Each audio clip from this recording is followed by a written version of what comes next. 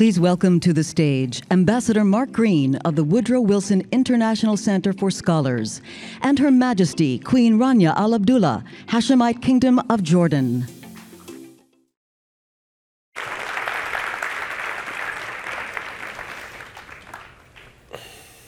It's good to see you. Great to see you. And welcome back to Concordia. It's great to have you back at Concordia. So it's been a historic week. We look at, you were in attendance, we honored a monarch, a long-serving monarch in the United Kingdom, and a reminder of stable leadership all around the world. We come here and we're reminded of all the issues that we have to take on. And you've really been a leader in trying to elevate new leadership, particularly young leadership. So given all the challenges that we see and given the reminders of what leadership has looked like, how do we get to elevating that new generation and bringing them into these challenges? Well, when you look at the world today, I think history tends to progress in a linear fashion with some disruption here and there that causes us to adjust and adapt. But then every now and then, conditions converge and they cause a big jolt in the world. A seismic shake-up that really redefines our future and requires us to adopt new mindsets and to shift gears, really. And I think we are at that juncture in our history. I think it's the cumulative effect of technology, climate change, mass migration, pandemics have put us in a place that really is very disruptive. And at a time like this, I think the most important characteristics of leadership are flexibility and the ability to adapt. Because if you adapt, and when we bend, we don't break, we just find new ways to progress. And I think that lag time between when the disruption happens and when the leader deals with it effectively is really a great determinant of success of leadership. So you'll find some leaders who will try to resist change. They'll try to force fit a new reality into old molds, which never works. Worse still, you'll find leaders who will try to avoid dealing with disruption altogether by diverting attention to something else. So they stoke up people's fears and anger and hate and get them to just be sort of united together in a tribe against a dangerous world. But at the end of the day, reality is reality. So I think everybody in this room, we've wrapped around our heads around the fact that, severe weather conditions, mass migrations, pandemics are features of our world that are not going to go anyway anytime soon. And what they all have in common, these challenges, is they're common to all of us. So nobody can say that they're immune or that they're not affected. And those kinds of high-risk challenges require high-level coordination and collaborative action. And when you look at our world today, we're completely off course. So instead of finding new channels, we're building walls, and you're seeing global trade declining. You're seeing protectionism and nationalism making a comeback. And you do hear some people trying to push against this trend, so you'll see rousing political speeches and things like that, but really motion without movement will get us nowhere. So I think it's about trying to redefine leadership. Absolutely, we need to bring young minds, but it's not just about young minds, it's about minds that are willing to really that are open. That are really open and willing to rethink everything. Like I said, we need to adopt a completely new mindset. And the definition of leadership itself needs to be amended. So oftentimes I think we expect our leaders to be rock stars. We want media savvy politicians or celebrity CEOs. So the priority becomes on how to build your brand rather than how to achieve progress. And so the focus becomes on short-term gains while not looking at the long-term costs. And climate change is a great example of that.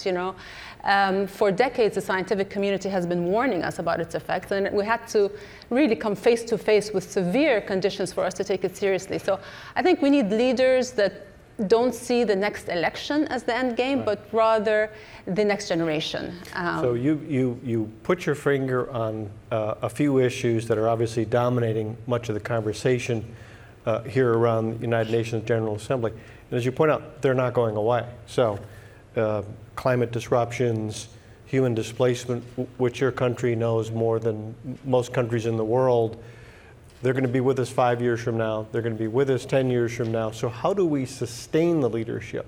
Not only have the leadership, as you point out, for the next election, but how do we sustain this given that these challenges are generational? Well, it's about understanding the nature of these challenges. I mean, our world is in this equilibrium, and it will be this way for some time. And the old dividing lines between left and right, socialism and capitalism, they're giving way to new dividing lines along the lines of globalism versus nationalism, protectionism versus cooperation, holding on to the old or embracing the new. And as a result, you're seeing sort of a reorganization in the geopolitics. So new blocks, economic blocks are forming, new coalitions are forming to the exclusion of others. Right. And that makes it very difficult to reach a consensus in the world. And this is at a time in history where collaborative action is so important, because as the pandemic demonstrated, you know, we are so interconnected. Right. So nobody's saying that you have to adopt globalization as an ideology, but you have to recognize that, you know, we have an increasingly integrated political and economic landscape, and that is just a reality that we can't get away from. And that kind of reality does require like I said, information sharing, consensus building, collaborative discourse. So I think this is the complicated thing, is that never before did we need to cooperate. Let me throw another variable into this. It's not merely leadership reaching to people, it's other players with disinformation. Yes. So it's not simply you putting out the truth, it's having to counter untruths, misinformation. Absolutely. How does that play in? How do we deal with that? How do we overcome that? Look, honesty has always been the currency of leadership, but it's more critical today at a time of misinformation and constant disruption, where mistrust has become the default mode, default reaction. All of us every day are bombarded with a barrage of news and information, and change is happening at a dizzying pace. So in that real fog of upheaval, I think we've all become vulnerable to a media landscape that rewards outrage over honesty. So I feel that misinformation poses the greatest threat to our world today. I mean, I'll go out on a limb and say it's more dangerous than climate change, pandemics, wars, anything else, because accurate and sound information is a prerequisite to dealing with all these challenges. And so how can we deal with these challenges when different groups of people rely on a different and sometimes contradictory set of facts? Yeah. You know, the manipulation of our perception of the world is happening to us constantly, whether we're aware of it or not. It's like a constant war, an ongoing war on truth, on fact, on data, on science, on rational thinking, on sound judgment. And that's incredibly dangerous. And the goal of misinformation isn't just simply to misinform. Right. It is to manipulate our thinking and our actions to the service of somebody else's political agenda, which means that we have to be incredibly selective and prudent and really vigilant in what information we decide to believe in, and we have to go that extra fact-checking mile. I mean, honestly, today in the United States, if you flip between CNN and Fox News, it'd be difficult to think that you're living in the same country. Mm-hmm. You know, and they can't possibly be reporting on the same issue because it's just completely different. And I think that is incredibly dangerous. And it leads to a polarization that I'm seeing in this country that is really, really worrying. You know, it's one thing to disagree with someone. It's a very different thing when you dismiss someone. So you can respectfully disagree with someone, but if you dismiss them, you're just completely banishing them. You're not even acknowledging them. And and it's a challenge for everyone, no matter what end of the spectrum they are, to really try to see the other side, not just to make just a wholesale judgment of them, or just throw titles, oh, these stupid liberals, or these idiot, ignorant, whatever. Because that's never gonna, you're never gonna see the common ground. And you mentioned being in London, and I can tell you one thing during my time, a couple of days in London, that I really felt, and I was very affected by it, because we live in increasingly fractious times. But what I felt there was, because of the monumental loss that they're feeling, they put all their differences to one side and they just came together. And it was so reassuring for me to see the sense of unity and community, that it can be done. Right. And honestly, it's not even a choice for us, because the pandemic demonstrated at once how interconnected we are, because you have a virus that can circle the globe in days and upend our world older for years to come. We see how the war in Ukraine is causing starvation in other countries of the world. So isolation is not an option, and so collaborative action is a must, whether we like someone or so I think the challenge for leaders today is not just to work with people that they agree with and they like, and they share the same values and principles, but how do you work with someone you don't agree with, Constructive disagreement. Because the future generations depend on that ability to reach out to someone you don't like or don't agree with, and focus on the end game of the challenges that we have ahead of us and how we're going to deal with it. Climate change is not going to fix itself, right? And climate does not recognize national borders. So if every country has to come to the table, and if we don't deal with it, we're already seeing the consequences of not dealing with it. Does it also put a premium on trust, right? So I often point out in one of my past lives when I was at USAID, in battling Ebola, for example, even after we had a vaccine and intervention, deaths went up. Why? Because nobody trusts the public messaging around coming forward to take the vaccine and the interventions. So you have to have leadership that people can believe in. Even if they disagree with, they can look and say, well, we know that he or she at least has the interests of Absolutely, country. and that takes a lot of continuous, clear and honest communication, and trying to amplify the truth in amongst all the din. And it's not easy in a media landscape, like I said, that sort of amplifies simple lies over complex truths. But a good leader trusts people with the truth, even if it isn't pretty or popular. And that's another challenge, is that there's so much populism now, and it becomes too easy to just say what you think is going to get you the votes, even if it's to the detriment of the people who are voting for you. So you need leadership that focuses on the principles, not on the politics, on real values, not on popularity.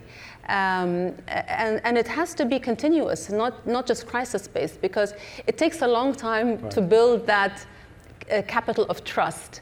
And you will need that capital. You need to draw from it in difficult times when you have to make tough decisions. People need to be trusting that you've got their backs. So one of the reasons I admire your work and the work of His Majesty so much is that in the area of displacement, which we work together on, the willingness to tell people that which they may not want to hear. Mm-hmm. So telling people in Jordan that refugees, migrants who have come, they're really not going home. Yes. And the willingness to tell people that which they may not want to hear, is that how you build trust? So people can at least respect the fact that you're willing to tell them unpleasant truths. Yes, like I said, it's something that takes time, and you do have to say the unpleasant truths. And I think one of the dangers in our world today is that the line between fact and opinion has been blurred. So, we're just taking liberties with the truth and with facts. And, I think we need to redraw that line where, fact is objective and opinion is subjective. And so, for example, when it comes to refugees, yes, we had to say that they are here. And interestingly enough, a poll done just three months ago in Jordan showed it, despite the fact that we're dealing with high unemployment rates, obviously we're affected by the cost of living and increases in fuel and food, our overcrowded schools and clinics, but 96% of Jordanians are still sympathetic with the plight of refugees. And that tells me that people are inherently good, and they will instinctively do the right thing if nobody's telling them to be fearful of the other. And I think normalizing the politics of fear is a very dangerous route, because, politics based on fear is just wrong. It's all too easy to just, demonize the other person, to try instead of finding an answer. Instead of doing the hard work of finding constructive solutions and adopting an optimistic agenda. But when it comes to refugees, I think one of the challenges that we face as a host country, I think typically when a conflict happens and there's an influx of refugees, it captures the global attention. People rush in with relief aid, with food, shelter, medicine, which is all very, very important. But it's a sustained involvement that really, and the care that you give over the long term that really determines the trajectory of a refugee's life, because they're there to stay. And so there needs to be that shift. It's not something that you can just dip in and out of. It needs a sustained effort. But that, again, requires, more funding, not less. And, refugee response plans all over the world are chronically underfunded. So in Jordan, only 10% of the cost of hosting the refugees has been met. So I guess the world also needs to be a bit more involved over longer term. Reallocation, our numbers are very insufficient, so you find many wealthy countries just wanting to take a small number of refugees. So that whole refugee issue needs a wholesale rethink. And don't we also run the risk? I think the people of the world are compassionate. I think Americans are compassionate, but we are drawn to the latest crisis. Yes. And so the extraordinary outpouring of compassion and support for the Ukrainian people, which what the Ukrainian people have suffered is extraordinary. That doesn't make the plight of refugees elsewhere any less important. It is, whether we like it or not, simply a reality that we have more to do. Absolutely. And not only that, I think mass displacement is going to be an annual norm. So according to the World Bank, 200 people are going to be displaced by the year 2050 just because of climate change. Mm-hmm. And so, it is up to us to decide what kind of world we want. Do we want a disorganized, chaotic world with unpredictable movement of people, or do we want to have a sort of dignified, organized, orderly system of mass migration? That choice is ours. And so, yeah, it's something. It's another issue that requires collaborative action, and it requires people to realize that this is not just. This is a global responsibility. It's an obligation. It's not an option for us whether we want to deal with it or not, because we're all going to be affected by it. So finding those ways of like I said, there's never been a time where we needed more cooperation, and there's never been a time when there's been so little of it. Mm-hmm. And that's, I think, the conundrum of our world. And the challenges that we're facing today, there's so much unevenness and uncertainty. So everywhere in the world, I think the pandemic really showed, it exasperated and exposed the unequalness in our world, and so the dividing lines between countries, rich and poor, have increased, and within countries, you find that the inequality along race, gender, income have really increased. So that all sets a very dangerous stage for if we don't change the way we do things. We are rapidly running out of time, but one thing I wanted to point to, a couple of years ago I had the honor of walking with you through some of the schools that you support that are providing some of the skills training for young people, yes. Both those who are new Jordanians and Jordanians. And is that where you see the hope in these young people that are getting these skills and tools and what they can do? You know, that's the reason why my main focus is education, because I think it's the only way to change the trajectory. And I think today the amount of change that you can make, it's unprecedented, because you have the tools. You don't have to wait for governments to change. You don't have to wait to build new schools or whatever. You have the technology. You have all that's available to you online. And if you just have the connectivity and the mobile devices and just some of the basic infrastructure, you can make a huge change. And I think, you know, that's where leadership, proper leadership starts. So, Your Majesty, we have a week in which we honor long-term leadership that provides stability, and now we have your conversation with our audience, which is showing the next chapter of leadership, taking these challenges on. Congratulations, and thank you for the great work that you do. It's a pleasure. Thank you so much. Thank you. Thank you very much.